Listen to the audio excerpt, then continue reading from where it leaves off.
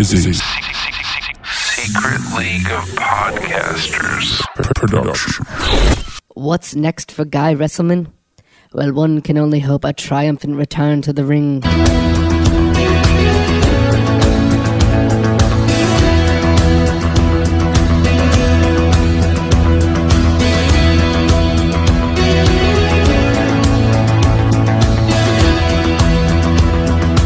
After all these years, a guy called me the other day, and he said to me, "Old Skip, it's Guy, and I need your help."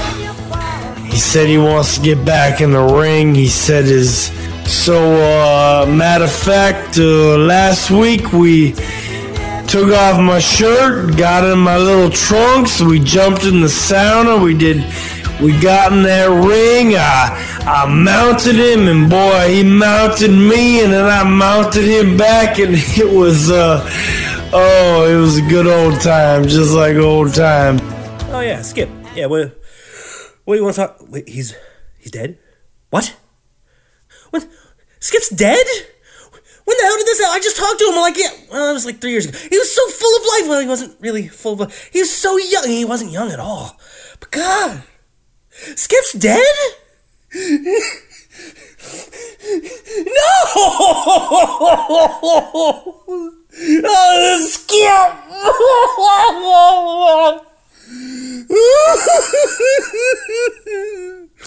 Oh my God, Skip's dead.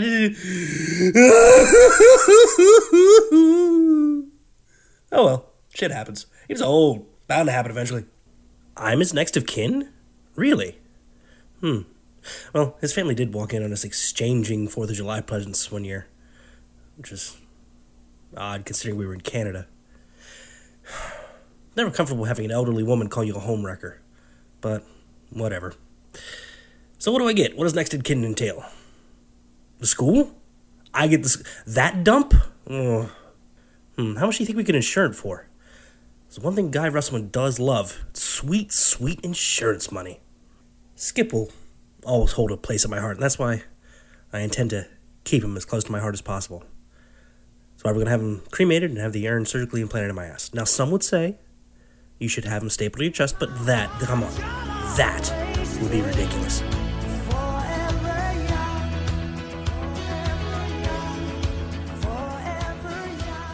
Let me tell you, man, the wrestling life is tough, but the road's even tougher. You either spend a lot of time by yourself or you're surrounded by enablers. You're going to have pitfalls. You're going to fall short. You're going to get into some stuff you don't want to get into. But, I mean, that's part of the life in a way. And let's look back at history, some of the wrestlers and their addictions, huh? You remember Bill Pullman? No, not the actor. Goodness no. The wrestler. Now, he was known for pulling his little man Bull out of his pants and waving it at the children in the crowd. Now, do we judge him for that? No. It was part of his gimmick, part of who he was, and we accept that, at least until the conviction. And you got other guys like, what was his name? Papa Dingo, the Aboriginal voodoo priest. Now, do we judge him for making peyote out of other wrestlers' toe fungus? No. It was part of who he was, and we accept that. At least until he got that bad batch. He ate off his own feet in the middle of the ring. Bled out in front of a crowd of 34. Even Steve, legit Steve, he doesn't want to have to do it, but every time he needs a new pair of ring boots, he has to travel to Thailand, personally kill a half dozen ladyboys, have them skinned, their hides tanned, and crafted in boots. The left one in Vietnam and the right one in North Korea. You think he wants to do that? No, but he needs it. He's addicted to Southeast Asian suffering. Do we judge him for that? Maybe a little. It's a little weird. But it's part of who he is, and we accept that. So, hey, man, we don't get to choose the crosses that we're forced to bear. Mine just happened to be coffee enemas. So I needed a few pumps of that sweet brown to get down. It's part of who I was. I'm better now.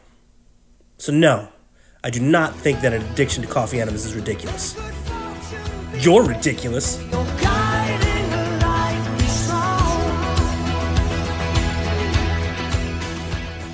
Wrestleman Tonight, my talk show. It was going to be the single greatest show in the history of television history.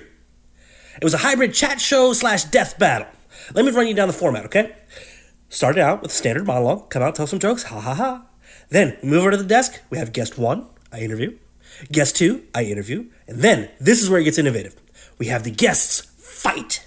Then the winner of that fight gets to go on and face the house band. And then if they beat them, they can challenge me for the title of host. I almost lost to Jack Hanna one time because we didn't really go over the rules too well, and it turns out he was allowed to use his animals in the fight. But, once I got to the title round, I turned it around on him. Beat him nearly to death with his own turkey vulture. We had a great theme, too. It went like this. You ready? Here we go. It went like this. Ba-da-da-da-da-da, boo-doo-da-ba-ba, ba-da-da-da-da-da, boo-doo-da-ba. It turned out that, apparently, a little show called Entertainment Tonight was already using that. But instead of sending out a cease and desist, they just sent over John Tesh to challenge me for the title. Do you know that he's 7'4"? They build him big over there in Scandinavia. He came in on this Viking longship. It was crazy. We had an epic battle, and it ended in a 60-minute television time limit draw. So I retained my title, but he did, unfortunately, win the rights to his theme song back. Shame. Love that song. Ba-da-da-da. Never mind. Soon after that, it was revealed to me that this was just an elaborate long-form rip-off version of that show Punk'd.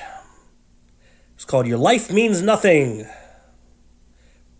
Show never aired, though, because when they made the reveal, I went into a rage and strangled the host with my anus.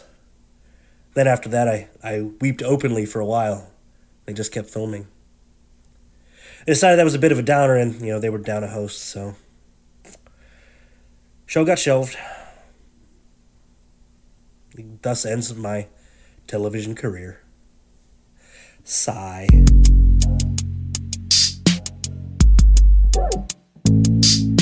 Oh yeah. Look my ass. Is there a chance that Guy Wrestleman could ever get back in the ring? I gotta tell you, man, I've been out for a while, but I will tell you, I am in the greatest shape of my life. All that training I did at the Heart Sex Dungeon and with old Skip only really ever focused on jamming bigger and longer and girthier things in my ass. I never really did any strength training or any conditioning, but since I've technically retired, I discovered this thing called QDP Yoga. Now, the QDP stands for quadruple double penetration. It opened me up to a whole new world. I never knew I could stick multiple things up my ass. Now here I was just putting bigger, longer, girthier. Now I'm putting them in there 2 at a time, 3 at a time, 4 at a time. Eventually, I worked my way up to QDP Master when I got all 8 in there. Man, I can take a pound for ages now. My core strength is amazing. Now here's the thing. With QDP Yoga, there's 3 tenets that you have to follow. Okay, number 1, accountability. You are responsible for yourself. That's number 1. Number 2, always keep a valid credit card number on file, because they don't like it when they don't get paid. They will come after you. They will fuck you up. I'm telling you this. This is just a life lesson you need to know. That's number 2. Number 3, always remember the QDP mantra. There are 7 dicks in your ass, and there's always room for 8. So yeah, I'm feeling strong. I'm feeling the best I've ever felt. When I get back in the ring, yeah, but only with one man. He's out there. You can find him. You tell Legit Steve I'm down for one more throwdown. And this time I'm more than ready. Unless, of course, he has 9 dicks in his pants, in which case I'm really very ill-prepared for it and will probably lose in a very one-sided fight. It would be bad. Your ass, honey, not mine.